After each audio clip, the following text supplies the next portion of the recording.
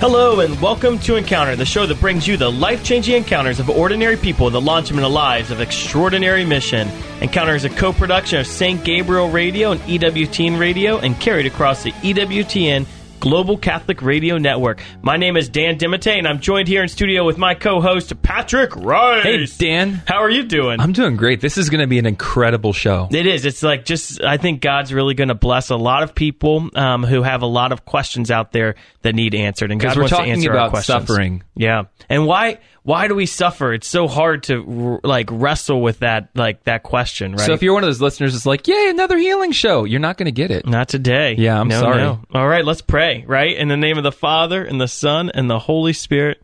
Amen. Father, I thank you so much that you are the healer, God, that you do bring us to redemption. You have a redemptive purpose for everything.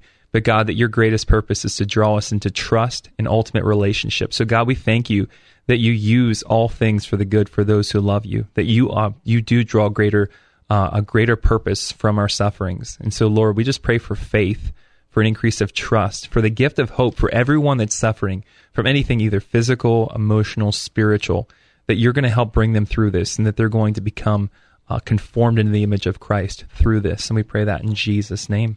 This comes from Romans chapter 8, starting at verse 24. For in hope we were saved. Now hope that sees for itself is not hope. For who hopes for what one sees? But if we hope for what we do not see, we wait with endurance. In the same way, the Spirit too comes to the aid of our weaknesses, for we do not know how to pray as we ought. But the Spirit itself intercedes with inexpressible groanings, and the one who searches hearts knows what is the intention of the Spirit, because it intercedes for the holy ones according to God's will. We know that all things work for good for those who love God, who are called according to his purpose. The word of the Lord. Thanks be to God. Amen. In the name of the Father, and the Son, and the Holy Spirit. Amen. Wow, Patrick, that's a powerful scripture verse. What's the Lord speaking to you through that? Well, we have Ben Hartings on the show. Ben is a good friend of ours, and he's a giant of ministry here in Columbus, working for Damascus right now. But he's been through more sufferings, I think, that of any close friends I have, Ben's been through more than anyone else I know. So he's very qualified to speak on suffering. And I don't want to give all of the details away because we're having him here. But what are the foundations for understanding suffering? I think one of the cheapest ways that the enemy wants to get us to believe is that God causes the suffering, or, X, Y, it's God does it, and you just need to deal with it, or whatever it might be. But God has nothing to do with directly willing your suffering at all. This is a result of the fall.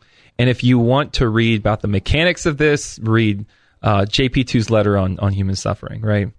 Salva Vici Dolores, I think. And so that's awesome. But the thing is, the one thing I want to draw to is what Paul gets to in Romans 8 that you just read is God's plan for it. Yeah. And what I want to draw on is verse 26. It says, in the same way, the Spirit also helps with our weakness. For we do not know how to pray as we should, but the Spirit intercedes for us with groanings too deep for our words. So when we're in suffering, we're weak. We can't do anything on our own. And pride is, the root of pride is self-reliance, control. I got this. I can take care of this.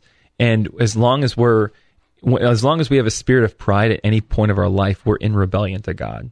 And so God can use suffering in any form, physical, spiritual, emotional, you name it, to bring us to a point where we have to call out to his help and his strength.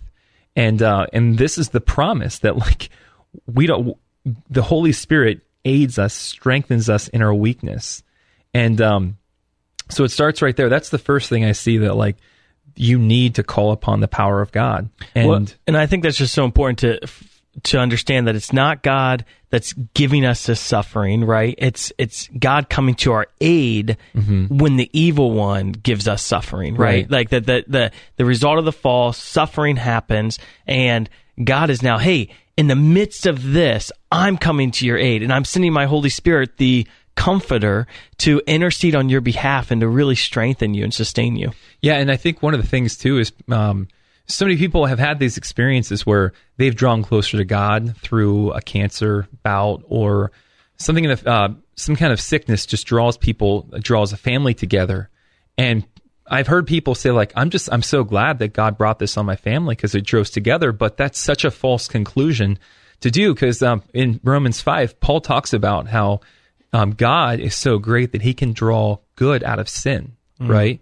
So even Paul, in his sinning and his like beating down on the Christians and putting them in prison, God drew a greater good out of that through his conversion. And Paul wouldn't be who he was without that life of sin and rebellion from God that he was participating in. But then Paul says, should sin abound, that grace should be more abundant? Of course not. So the question is, can God use sickness, or can God use sin to draw greater good? Yes. Then the question becomes, does God therefore, can God use sickness to draw to greater good?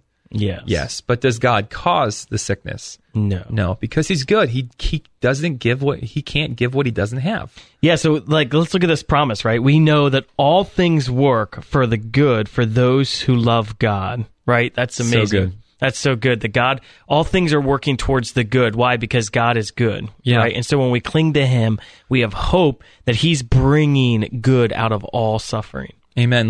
That's the thing. It's an invitation to trust. Like, and what's the qualification for those who love God? Like he's our Father. He loves us. He's going to draw good out of it. Like, Father, I love you. I don't understand this diagnosis. I don't understand this thing going on with my friends and my family, but I know you're going to draw good out of it, and it's going to be better than I could ever have imagined. So I'm going to choose not to worry. I'm going to choose not to despair.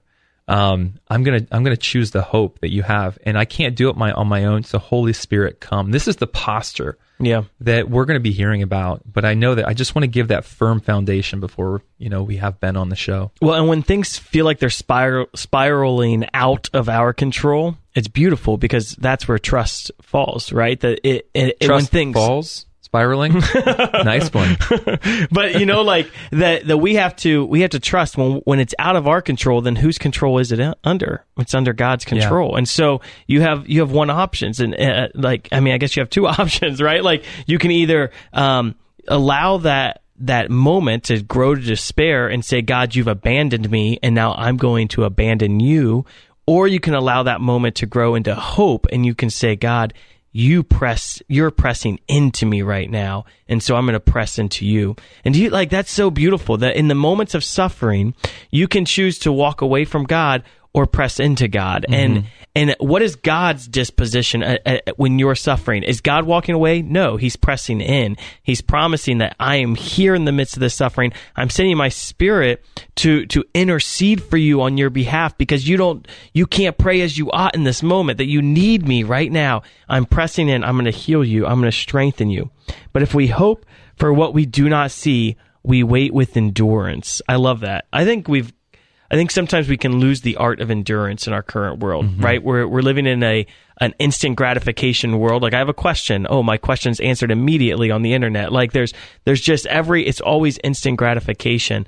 What do you think endurance, why is that so important, Patrick? Oh, because it forms character, perseverance. I mean, God is in the business of molding us into Jesus, like the image of Jesus. And actually, we read verses 26, 27, and 28.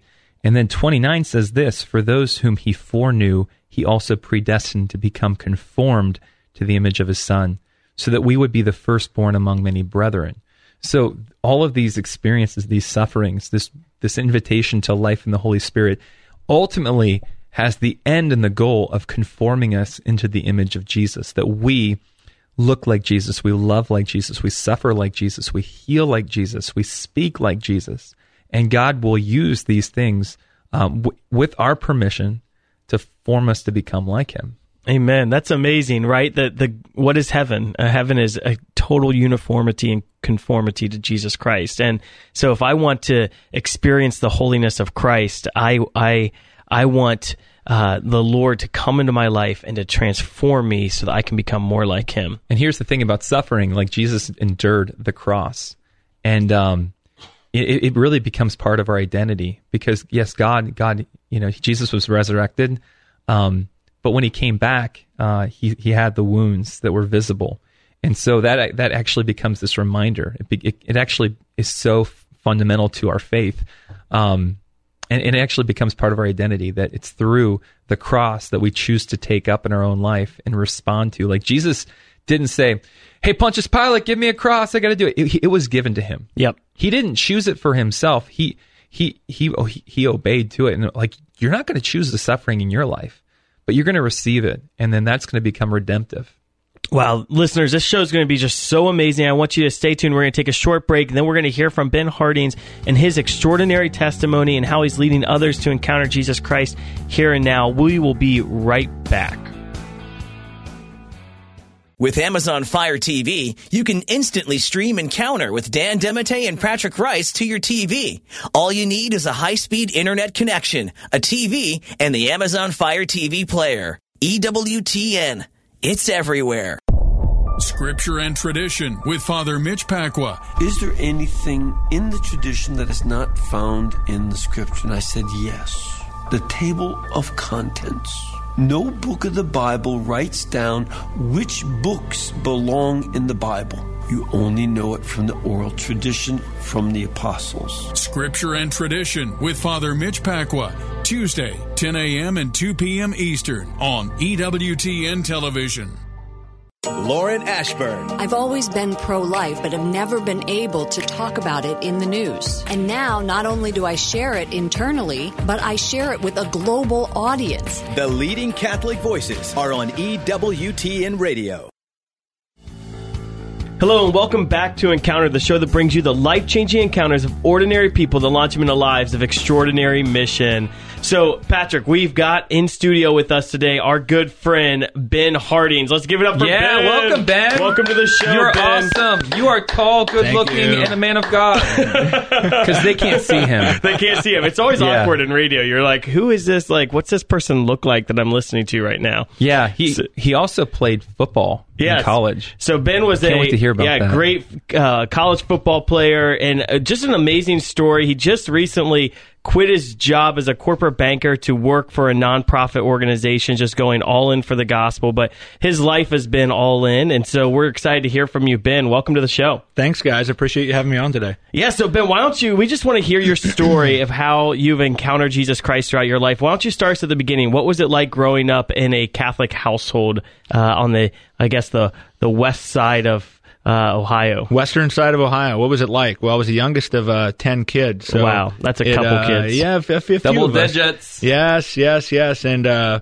had 3 of my brothers play college football as well. So let's just say growing up in that house, it was prepared me to play college football because I got the, snot beat out of me. Were you guys all farmers? Oh, yeah. We were farmers. We, my parents, going back many generations, German Catholic, went to St. Henry in Western Ohio. It was a beautiful parish, old Gothic architecture, and growing up in St. Henry, it was a 99% Catholic community. St. Henry, ironically, even though it's called St. Henry, is a public school.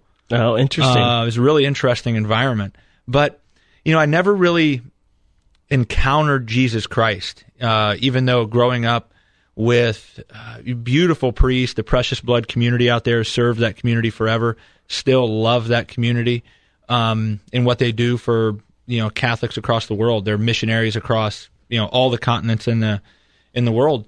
But really growing up in that environment, Dan, it prepared me, I think, to really encounter Jesus Christ. It planted a bunch of seeds, but never met the person of Christ. And I think that's something we see in a lot of Catholics growing up. I'm just one of them. And then when I did go to college, ultimately I went to college, fell pretty hard away from the faith in college, and I wanted to do what my brother was doing. He was an NFL athlete. He was playing for the Detroit Lions at the time, and I was going to go follow his footsteps. I was going to go play play in college, get drafted. And when I was a sophomore in college, had an injury that ultimately ended my career, and it was a very difficult time.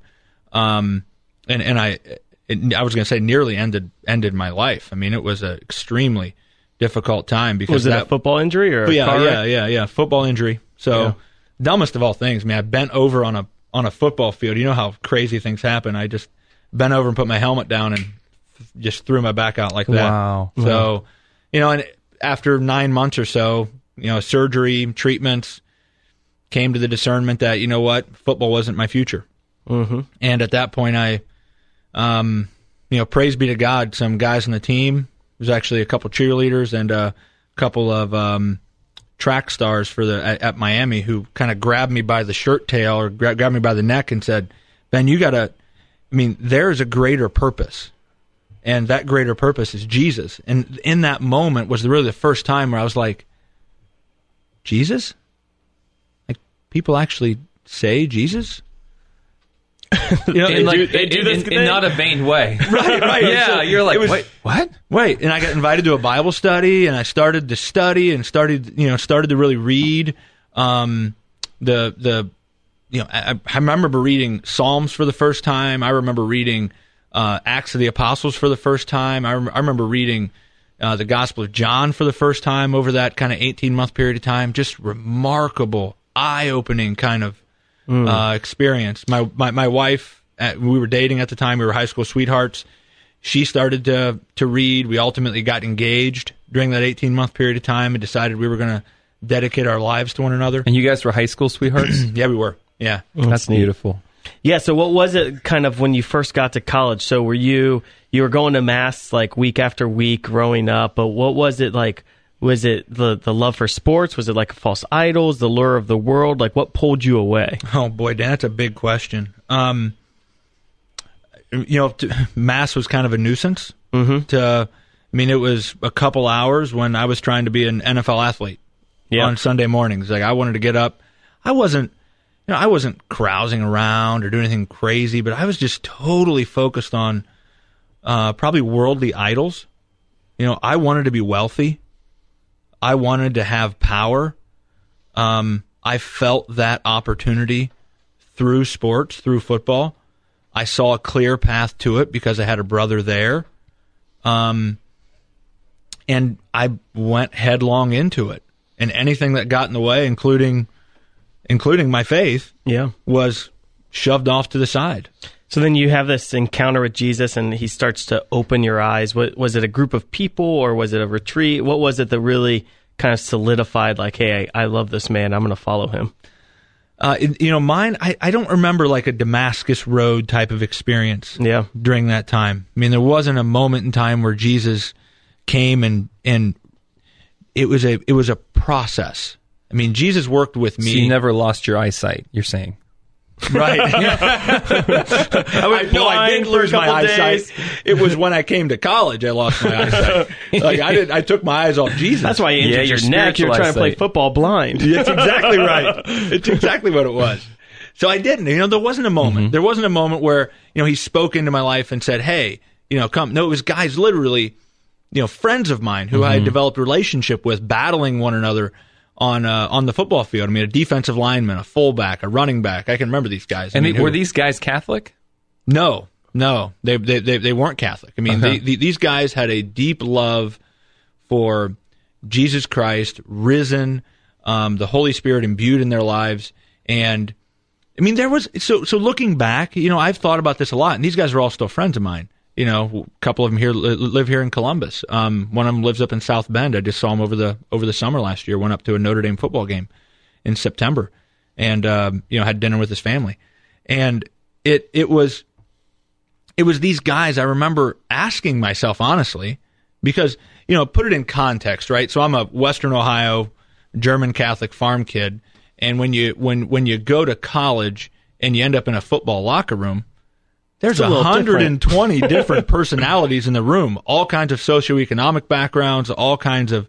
We had guys from Texas, we had guys from St. Louis, New York, and it was an environment, and you started to develop your own little worldview, right? So a bunch of challenge occurring. I had my own goals, but what I was going to say to answer the question there, Patrick, it was like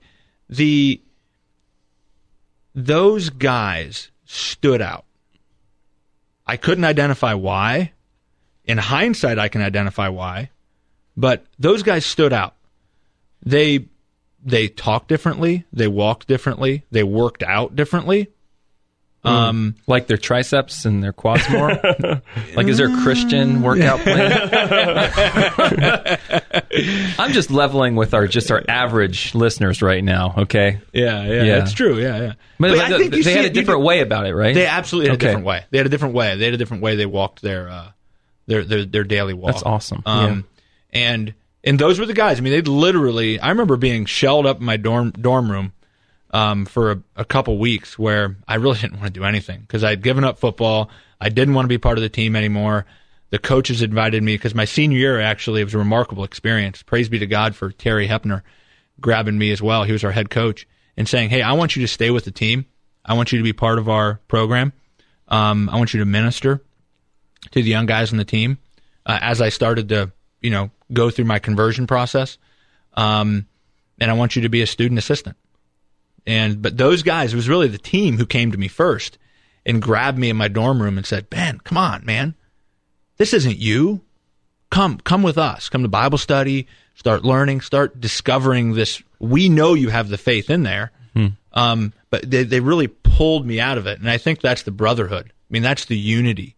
That's the unity. That's the gifts of the Holy Spirit. That's something I think back. I pray for those guys. And there was a couple gals on, like I said, a couple cheerleaders and a couple of folks who ran track who were also in that group. I think something that's so interesting about sports is people who are attracted to sports and succeed at sports are masters in self-discipline, right? Like, to be a college athlete, you have to be a master in self-discipline. Yeah. And when you master those cardinal virtues, you can actually become an incredible, you need that to be a great Christian, right? You need to have strong self-discipline to be a great Christian. And so when you had this conversion and you had already acquired so much self-discipline in your life through the ins and the outs of athletics, how did that shape your Christian life now? So now you're living for the Lord. How did you take that self-discipline? Because I think there's a lot of listeners, myself included, who really struggle to be disciplined in living our day in and day out faith, right? But I know you well, and I know you're a disciplined person. How does that look as a Christian? I don't, it's interesting. I'll go back. Before I answer that question, I want to go back to a specific story about discipline. Steve Newman with Athletes in Action was somebody who really ministered to me during that time. And it was funny because I knew Steve. He was around the team. And when I started through go to Bible study, started to learn, started to read, he said, hey, Ben, you should read the Psalms. I came back a week later and said, okay, I read the Psalms. Why don't you read the Gospel of John? I came back a week later. Okay, I read the Gospel of John. What's next? Yeah, do whatever you say, Coach. Yeah. Okay, read Acts of the Apostles. So, yeah, that was awesome. What else should I read? Can I read, is there a book? Or, anything else I should read? He gave me a book about Paul and Peter, like this biography of Paul and Peter.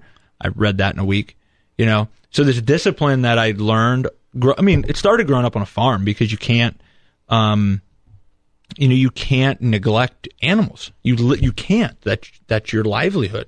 So you have to be disciplined about caring. And I think as it relates to faith, those two things that I've learned, the farming mentality, being an athlete, how does it relate to being, Christian? Christianity at its deepest parts. We haven't talked anything about, my story beyond athletics, but, my family and I've been through a lot of suffering in the last 5 years. Mm-hmm. We've lost a son, lost my mom extremely tragically just here in the last couple of months. I'm a 2-time cancer survivor. All those things have those experiences early on, what God put me through and prepared me for, and the discipline that came out of it is what I think Jesus calls us to, right? To be a disciple, to follow him. And when you think about the regimen, I've thought a lot about Jesus, honestly, and his own regimen. And, he would wake up at ridiculous hours of the morning. Now, he was God, right? So there's a little bit of cheating But he's there. also man. But he's also man. Right, yep. And he had the requirements of being a human being. He had to, his human body needed to eat, needed to sleep. He needed that. Even the earliest followers of Jesus, Paul, Peter, they all needed that. Mm-hmm. They needed that order. And they pursued that order. But they also pursued God. right in the center of it. Yeah. So, yeah, no, I think I think that's the beauty. So sometimes we get really critical of sports, right? Like, kids are too entrenched in sports nowadays. But actually, I think we're just not using sports well enough, right? Like if we would reprioritize our lives and have that structure and utilize the self-discipline and the virtue building the sports does, it actually can form great Christians. Because I know a lot of Christian young people who never played sports, and they lack discipline in their life. And so, let's move. Okay, so you're living for the Lord now. You graduate from college. What happens next? You get married. I want to kind of get to some of the suffering in your life, because I think that's just really has marked your life with Christ and has really identified how you interact with Christ and with others. Yeah, Christ, again, is a gradual call onward, where my wife and I we went on a couple marriage retreats. We really desired. My brother, honestly, my brother Jeff, who was the NFL football player, was a huge part of that journey, because he was going through his own conversion, where he had really fallen pretty hard away from the faith as well. And he's one of my closest brothers. He's on the younger end of the family. Mm-hmm. My brother Joe, also the same thing. These are my lifelong brothers, blood brothers. And we began this journey together. We went on a couple of retreats together. We started to read books together, even though we weren't in the same city. We read Wild at Heart together. Started to read some of the early church fathers. And, Dan, you start talking about the suffering. I mean, I don't know, for me, 2013, that year was just the beginning of a transformative experience. I felt called onward by my brothers, by the Spirit. My own wife and I were going through the normal things of marriage. I mean, having kids. We have a lot of them. We have 5. Yeah, you do. It's fun. It's awesome, dude. Kids are awesome. People are like, oh, you got your hands full. We're like, yeah, full of good things. Amen. Full of joy. That's exactly what I say, Patrick. I know. You got your hands full of joy. Yeah. Full of joy, baby. Get some. Yeah. I'm like, I know. Yeah. Dan's like, coffee, please. Yeah, my kids are crazy. But your kids are crazy. Your kids are crazy. Hey, they got me as a dad. What do you expect? Dan's like, my wife's an Italian from New Jersey. I mean, of course, their blood is like wired for insanity. That's why you have to sip one coffee and then sip one wine and kind of go back and forth. You're scandalizing our audiences right now. No, marriage is not. beautiful. I know. No, marriage is beautiful. It's and insane. through that process, right? That was just, you have kids, you learn, you start raising kids. I got 44 nieces and nephews now, so I had a lot of good coaches in my life who were wonderful, mothers and fathers who are my siblings. But 2013, you just talk about suffering. I mean, I don't think anyone, maybe they do. I don't. Some of the saints, perhaps, they look at their lives and say, I'm going to lead a life of suffering. I certainly never anticipated in 2013 in February that I would be in a room about the size of the room we're in now with an ultrasound machine with my 3 kids and 2 of my nieces, so excited about getting an ultrasound. They wanted to see the heartbeat. We took the kids out of school. Everybody's so excited.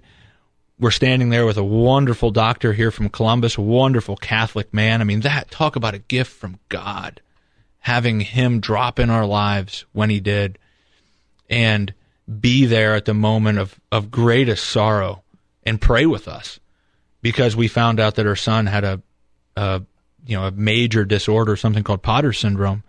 And your wife's laying there. I got literally a gaggle of kids hanging all over me. The oldest there was 7 years old. So it's like 7. You got, 5 kids under 7 hanging all over you. And you're like, what? And you just you start to process it. It's like, and you walk through that journey, and so hard, because just a couple days later, I was with another doctor, totally the opposite of what Dr. Mernan had done. And, the unfortunate thing, talk about suffering, he said he would recommend an abortion. Oh, and he was a specialist. Dr. Mernan had to send this to a specialist. Ended up the specialist we were supposed to see wasn't available. Got referred to another specialist. Still makes me sick to my stomach to this day. But, we did. We chose life. We took the life. We walked with, his name is James. And, that initial journey, He was born in June. Miraculously, he wasn't supposed to live outside the womb, and he actually was born without lungs, but he cried. Wow. Dude, Dr. Mernan told me afterwards, he said, I've never seen anything like this before. We had, he counted them. I think we had 67 people because I have such a big family, and we wanted everybody to witness James alive. I thought instantaneous. I'd been praying for a miracle. He's born. He cries. I'm like, but it was a different miracle. I mean, that's when I look back. It was that was God. If you go back, I actually did a talk about this to the Catholic Men's Luncheon Club here in Columbus about this, because I've reflected more and more on that moment. And, death wasn't meant to be part of God's divine order. It was our sin that entered, that caused death. But you go back and read Genesis, and God breathes life. God breathed, yeah. God breathes in. We are to breathe back. I don't know if you've ever, the history of Yahweh. Where does Yahweh come from? I don't know if you've ever heard this. But Yahweh comes from our breath.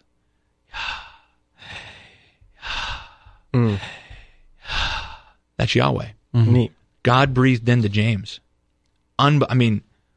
Unbelievable. Blew my mind. Took me 4 years of contemplation. I still contemplate and pray to my son. He's perfect in heaven right now, praying for me. And I need a lot of prayers, especially raising these kids. And that moment began a process. I mean, a process of suffering, of entering in. So how long was he alive? 90 minutes. Wow, that's amazing. No lungs and alive for 90 minutes. 90 minutes. Wow. It was remarkable. Thank you, Jesus. Yeah, thank you, Jesus. Amen to that. And then what did your family learn, like even your older kids, like what did you guys learn during that time frame? Our kids, I have a really good friend who's had multiple brain tumors over his life. He's now in his mid-60s. Looks like he'd had a stroke on the right side of his face, but he just has a recurring brain tumor, non-cancerous. He's had it removed 4 times. And he told me, he said, Ben, what your kids are in for with the suffering that we've been through, because he told me about his kids and how they have been transformed. My kids, they're kids, right? They're 11, 9, 6, and 2. Yeah. They're kids. Yeah. But man, are they incredible. Their spirit, the things that they say, the things that they pray, I'm in awe. It's not me. It's not me. It's here's what we did. We allowed them to journey with us. We sheltered them from nothing. We brought them along the journey. They were there, and we didn't have a choice. I mean, and looking back, how painful that was to have my kids there at that moment. But it created a situation where we didn't have a choice. You had to explain. We had to explain. Yeah. Why was mommy crying? Why are you crying? Why was the doctor crying? What happened? And that moment of suffering has turned into, over the last 5 years, an incredible grace for our family. You know, what's interesting is I think when you're suffering, if you simply look inward, it turns into despair. But if you're able to look outward and have someone like your children to love on and to walk through that and explain it to, that's where the grace gets activated, right? That you haven't just turned inward, but now you're taking that suffering and you have to explain why it's there. And you have to explain the meaning and the purpose behind suffering. And by explaining it to your kids, you almost minister to yourself. Oh, you do. And I think for a young person, because I still have 44 nieces and nephews. The oldest niece is 32 years old. So, even for a young person who doesn't have kids, I talk to my nieces and nephews about this. It's building that community who, at the moment you can't do it yourself, that someone's going to reach inside of you. Just like those guys did in college to me, they're going to reach inside of you and say, no, Patrick, no, Dan, this is not God. I'm pulling you out of despair. I just had somebody tell me the other day, in the wake of my mom's passing, that I just said, I just feel so much despair. He said, you need to look at that and say that despair is the devil. Hope is Jesus. Oh, that's a good word. Mm-hmm. I mean, rocked my world, Patrick. Despair is the devil. Hope is Jesus. So even if you don't have kids, right? Yep. Yank you out as a young person. Build that group. I mean, identify those people in your life and pull them close in times of great happiness and joy, so that when those times of struggle come, they're there for you, and vice versa, that you're there for them. Mm-hmm. So what was it? So it's 2013. You find out about your son. When did you find out about being diagnosed with cancer? Yeah, it was 2 months later. It was insane. 2 months later, I went to the doctor, got a little spot taken off my ear. I was flying. I was an investment banker at the time, and I was flying from Columbus to D.C. to Canada to meet with a company up there. And I had really gotten myself comfortable with, I shouldn't say comfortable, but I just kind of started to accept the walk that we were going to have to journey with my son.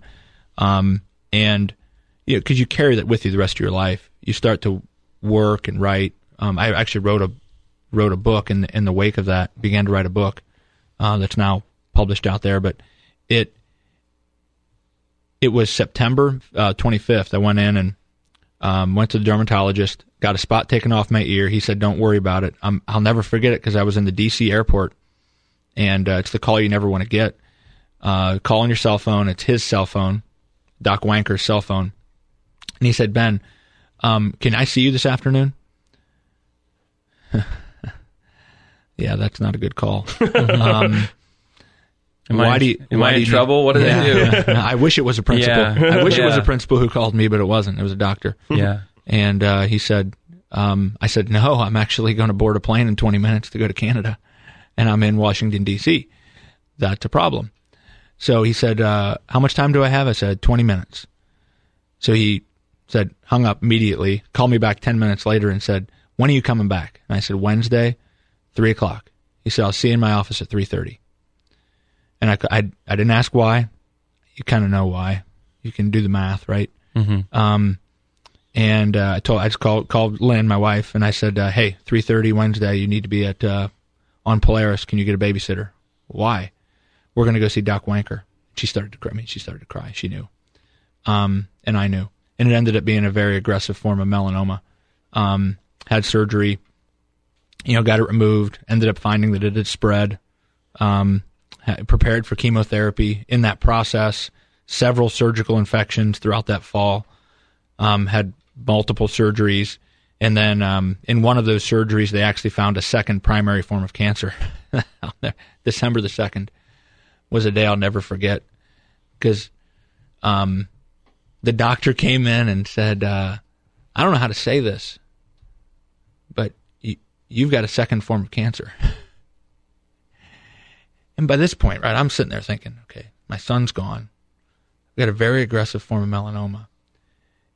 If I didn't have these tubes hanging out of me and I hadn't lost 25 pounds, I'd hit you. That's what I literally, I physically couldn't. Yeah.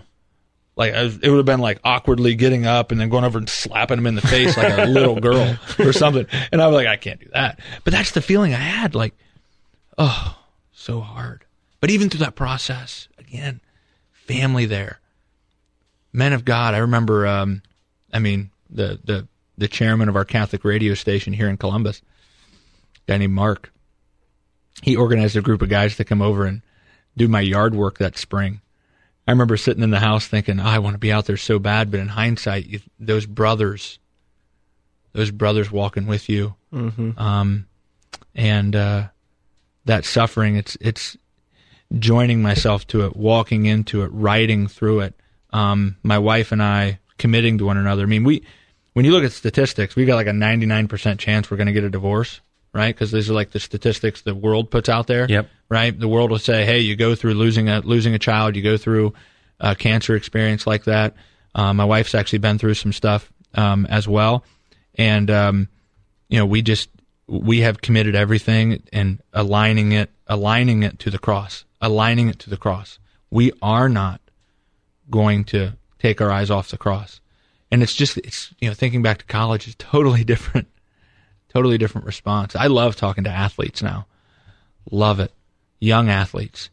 Because I tell my kids this. My kids are gifted. They're gifted athletes. And you play for an audience of one. Mm-hmm. Align the suffering you take on as an athlete for the cross of Christ. And my brother's now head coach of a Christian football team here in Columbus, at a Christian school, and it's been a great joy to minister with him and take the experiences. Yeah, I think, back. in a clearly a very small way, the suffering an athlete endures is for a greater triumph, right? And the suffering that you go through when you exercise and work out is for growth of muscle, right? And it is. You have to be broken in order to grow. And I think that's characteristic of our spiritual life as well, that when suffering comes, it's for a greater growth that the Lord wants to bring. What's the one major thing of growth, or the one major attribute of growth that God has brought in your life through your suffering? Simplicity. Explain that. Simplicity. Life is complex. Always going to be complex. You've got friends, you've got relationships, you've got kids raising. And we've talked about raising kids. You got your relationship with your wife. You've got your profession. You need to earn a living. All those things, right? Dan, you mentioned I think early on you mentioned I walked away from my career about 4 months ago to join a mission that you lead, and the ability to live simply. And what does that look like, Dan? I'm a follower of God first. My vocation is to be a husband and a father, and everything else comes after that. Everything else comes after that, and way after that. Like so far down the list of priorities. I have a list of priorities, right? I need to make an income. My wife stays at home. I need to make an income. I need to, provide for the household. Same way my dad did the same thing. And I see the wisdom and the simplicity with which my parents lived now, in the wake of their passing. Yeah. They both passed away over the last couple of years. That is the greatest thing that I've learned, is simplicity. Praise the Lord. Let's jump into this. So, listeners, Ben had a lot of different offers throughout his career to be like CFOs of these big businesses, and you had a really successful corporate investment banking career, and then so you make this decision recently in the last 12 months to walk away from this career to serve God in His church. Why'd you make that decision? Because you wouldn't let me say. Well, no. yeah, I mean, clearly. So Ben walked away to work for my nonprofit, and I would have stopped harassing him.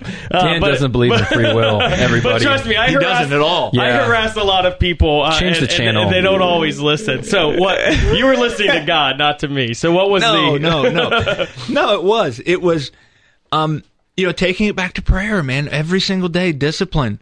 Taking it back to prayer, everything back. Lord, what are you calling me to do? What perhaps could you be calling me to do? Why would you have me serving on the board of this mission at this time in my life after so much suffering? And in asking, I think God talks to you through you honestly having a conversation with Him. Just, Lord, what do you want with my life?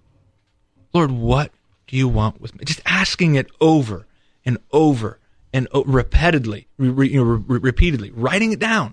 I mean, one of the greatest graces Patrick has given me is, really going through a process of prayer and discernment and writing it down and breathing into that and writing it down and then reflecting on it and bringing it back to God. God, what do you mean?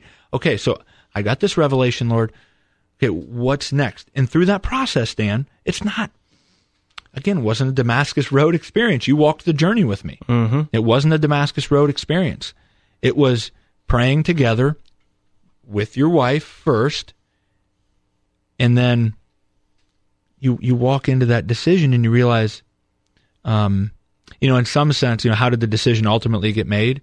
I threw up a bunch of roadblocks and God took them all down. We don't have time to go through them all, but I threw up a dozen roadblocks and I said, well, Lord, you can accomplish this. Dang it. He just did.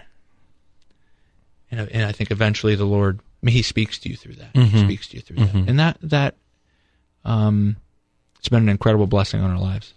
All right, Ben. Well, thank you. Your story's so amazing. I have one more question I want to ask you. So you were transformed by these young witnesses in college, and then right after you graduated college, you were walking with a lot of other young Christian witnesses through Athletes in Action, and that your greatest fellowship at that time were non-Catholics.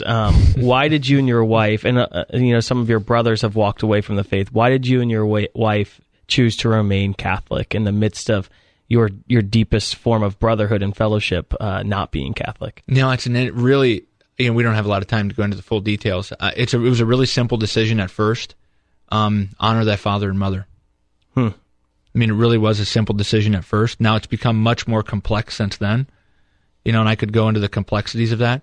But my wife and I looked at our parents, her parents, especially my parents. My parents, they're saints, unbelievable